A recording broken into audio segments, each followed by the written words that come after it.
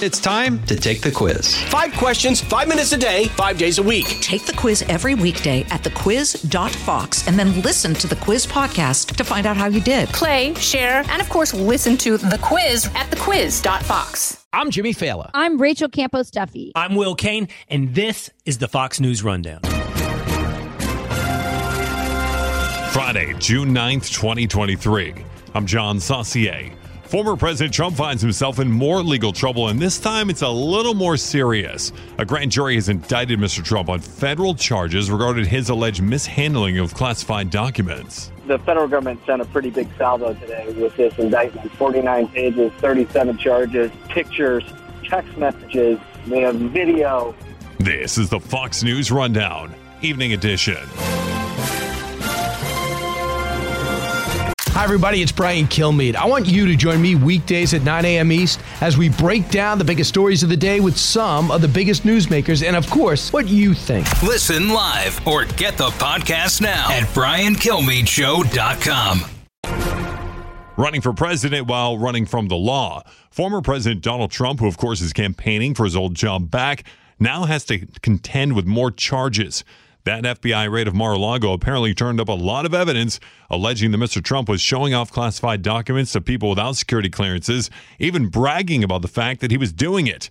He calls this a witch hunt, but is there enough evidence to prove otherwise this time? It's very interesting because there's a lot of counts there. You know, we knew that this was coming. We confirmed it yesterday, but actually seeing that the indictment now, you know, we thought maybe there were 7 counts. There's actually 37 counts that the president is named in that he's up against here. Our guest today is Fox News producer Jake Gibson, who covers the Department of Justice. It's a variety of things, but you know, it basically comes down to holding documents, classified documents that the federal government, the Department of Justice says he was not supposed to have, that he was supposed to return, and then also making false statements, saying that through his attorneys that he had returned everything, that they had done a thorough search. But the indictment lays out pretty plainly in what the government says that how he hid the documents with his aide, Mr. Nada, and that when attorneys came to look through them, he had already moved many boxes around Mar-a-Lago, including at one point into a bathroom next to a shower beneath a chandelier. There's all these boxes of documents. The indictment has a lot of photos in there as well, kind of showing that these documents have been moved.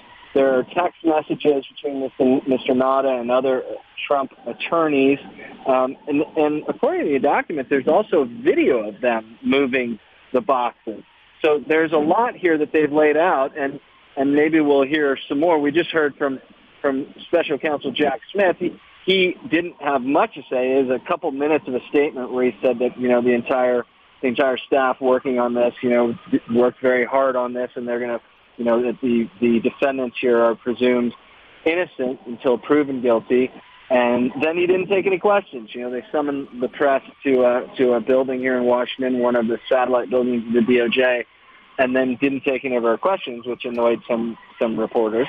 But we will see Mr. Trump, former President Trump, in court, in a federal court in Miami on Tuesday, and that's where I'm headed shortly. Okay, there you go. Before you go to the airport, the evidence, I mean, it really was laid out pretty plainly. You mentioned some of the pictures. I saw the pictures in the indictment of these just boxes stacked up under that chandelier and then moving documents around within Mar-a-Lago. I'm thinking back, Jake, to when the FBI originally raided Mar-a-Lago. It was a surprise to really the entire nation, and there was a ton of reaction to that, too. A lot of it negative. A lot of people, both Trump supporters and not, saying that the FBI was harassing the former president, that the Department of Justice was weaponizing the FBI for political reasons. Do you feel in any way that this indictment kind of clears them of that? Because, I mean, they seem to have found quite a bit of evidence of not only the president having these classified documents, but really being very careless with them. Right. I mean, I think that there are those who will be able to argue that the federal government here has come with the goods, you know, and shown why they raided. They call it executing a search warrant. They get very upset when we use the term raid, but for a lot of us, it looked like a raid. Why they raided Mar-a-Lago way back in August. But, you know, there will also still be those who say, I'm sure, who will say, well, what about President Biden? He had a bunch of classified documents, that his residence is and a former place of business associated with him at the University of Pennsylvania. Where's the indictment on President Biden? So, I mean, I think that might be the next line of attack from the right. But definitely the federal government sent a pretty big salvo today with this indictment. 49 pages, 37 charges, pictures, text messages. They have video.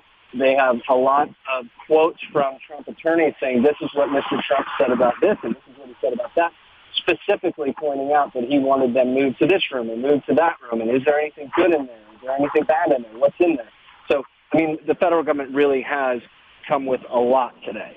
Yeah, absolutely. And I think you make a pretty good point, too, because classified documents, of course, were discovered at President Biden's home and also that former think tank there that you mentioned. That was, by the way, connected to the current Secretary of State, Antony Blinken. He was running the place for Biden at the time there. So I think that those are very fair questions to ask, like, how come no one's looking into current President Biden on all this? And, hey, maybe they will, too. And then you also had former Vice President Mike Pence. He discovered documents in Indiana and then self-reported them to the Department of Justice. We learned earlier that he was not going to be charged. Jake, what political ramifications will this have on Donald Trump? He's running for president right now, but obviously he's going to have to mount some sort of defense against these charges. Do you think that, because like with the investigation by the New York Attorney General Letitia James against Donald Trump, I felt like when that indictment came down, so many people were pro-Trump. It was almost making him stronger. These are federal charges we're talking about with a lot of really hard and really clear evidence against a guy who wants to be president again. Do you think even some of his strongest supporters, that is, might look at this and waver in their support for the former president? Or do you think this is only going to help him and make him stronger and galvanize those supporters for him? Well, I think, first of all, when we talk about the charge, when we talk about President Biden, there still is an open investigation into him. There's a special counsel, Mr. Rob Hur, who is investigating Biden. What we have learned is that that investigation is still far off. They still have a long ways to go. So, you know, it still is possible that the current president could be charged for his withholding classified documents. But this investigation and now indictment is way further down the road and, you know, it's gone a lot further. As far as the politics of all this, you know, former President Trump has proven over and over that his supporters are willing to go to the mat for him, and that, you know, they really do believe, a lot of them, that there are two separate justice systems in this country. One for President Trump and conservatives, and another for the left. And they feel that he's been mistreated since day one. And that with the Mueller investigation, you know, in a lot of their opinions, and Mr. former President Trump will always say it was a hoax. They never found anything. And the Steele dossier turned out to be widely discredited. And this, to many people, may just be another step on that ladder to, you know, an unfair justice system, a two-tiered justice system. It's hard to run for president while you're fighting federal charges, but Donald Trump says he's innocent and actually the victim of a witch hunt. A federal indictment unsealed Friday accuses the former president of mishandling classified documents to the point that he knew what he was doing and even told his lawyers to cover it up for him. Of course, these are only allegations right now, but he's set to appear in federal court in Miami on Tuesday. Today, we've got Fox News Department of Justice producer Jake Gibson on the line, as he was one of the first to see the indictment and had some thoughts on how this could all play out. The conversation continues next.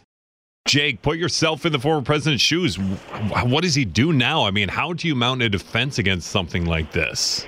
You know, that's a great question, and hopefully he's got some really good defense lawyers, because, you know, his defense team just stepped down today, and he hired a new attorney to represent him in Miami. But Jim Trusty, who had been representing him in this matter so far, basically put out a statement this afternoon saying that the president has been treated unfairly, but we're not going to be representing him anymore. And, you know, the other thing to remember about this is that Special Counsel Smith is investigating two separate things. One is the documents that we're talking about now. But the second thing is all the actions that President Trump, you know, allegedly took place leading up to January 6th. You know, whether or not he fomented an insurrection, whether or not he tried to prevent the peaceful transfer of power.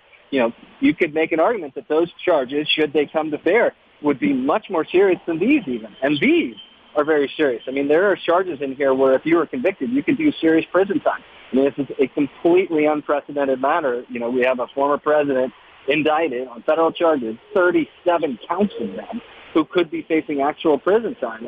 And then today, his legal team stepped down. I mean, it's just wild stuff. Actually. It is wild. I'm trying to imagine a situation here where Trump takes a plea deal, maybe in this situation, and could maybe avoid prison time or do a little less. Do you think there is any situation where he takes a plea? I mean, Donald Trump is not the type to take an L, but the evidence is just so overwhelming. I wonder if that might be in play here. Well, and also the question is whether the federal government would be willing to give him a plea deal. Maybe they think that their evidence is so strong, that the only plea deal is if he. I mean, who knows? This is all I'm guessing at stuff here. Right. I mean, I think that you're right when you say that the evidence is very strong. And also remember, and that's what I wanted to ask Jack Smith today before he left without taking any questions. This is all going to play out the backdrop of the presidential primaries. I mean, I've covered 3 presidential campaigns. I mean, they're going to be crisscrossing Iowa, New Hampshire, and South Carolina in October, November, much less December, January. And this thing is supposed to go on in the background, plus the case going on in New York, and then possibly a case in Georgia. I mean, it's truly an amazing situation that they're saying that, he said today, one thing Jack Smith said today is, we're going to pursue a speedy trial. Well, we know how the federal government works. We know how federal courts work. A speedy trial isn't 2 months. That would be several months. I mean, this could be coming to some type of resolution as we're having Iowa caucuses in the New Hampshire primary. Right, and it's tough to convince someone to vote for someone they don't know if they'll be in jail the next year or not. So it's a pretty good point there. And I'm also just imagining a situation when Donald Trump does go to jail. He's a former president. First of all, it's unprecedented, but what, does the Secret Service follow him in there? I mean, they got to protect him everywhere he is. So does that mean inside a federal prison as well?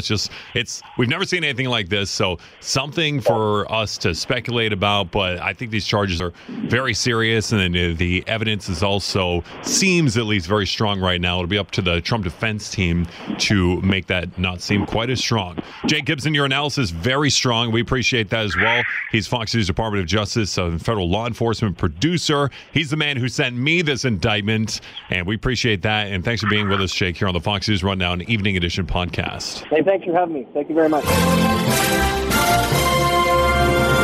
You've been listening to the Fox News Rundown. And now, stay up to date by subscribing to this podcast at foxnewspodcasts.com. Listen ad-free on Fox News Podcasts Plus on Apple Podcasts. And Prime members can listen to the show ad-free on Amazon Music. And for up-to-the-minute news, go to foxnews.com. Pull up a chair and join me, Rachel Campos Duffy. And me, former U.S. Congressman Sean Duffy, as we share our perspective on the discussions happening at kitchen tables across America. Download From the Kitchen Table, The Duffys, at foxnewspodcasts.com or wherever you download podcasts.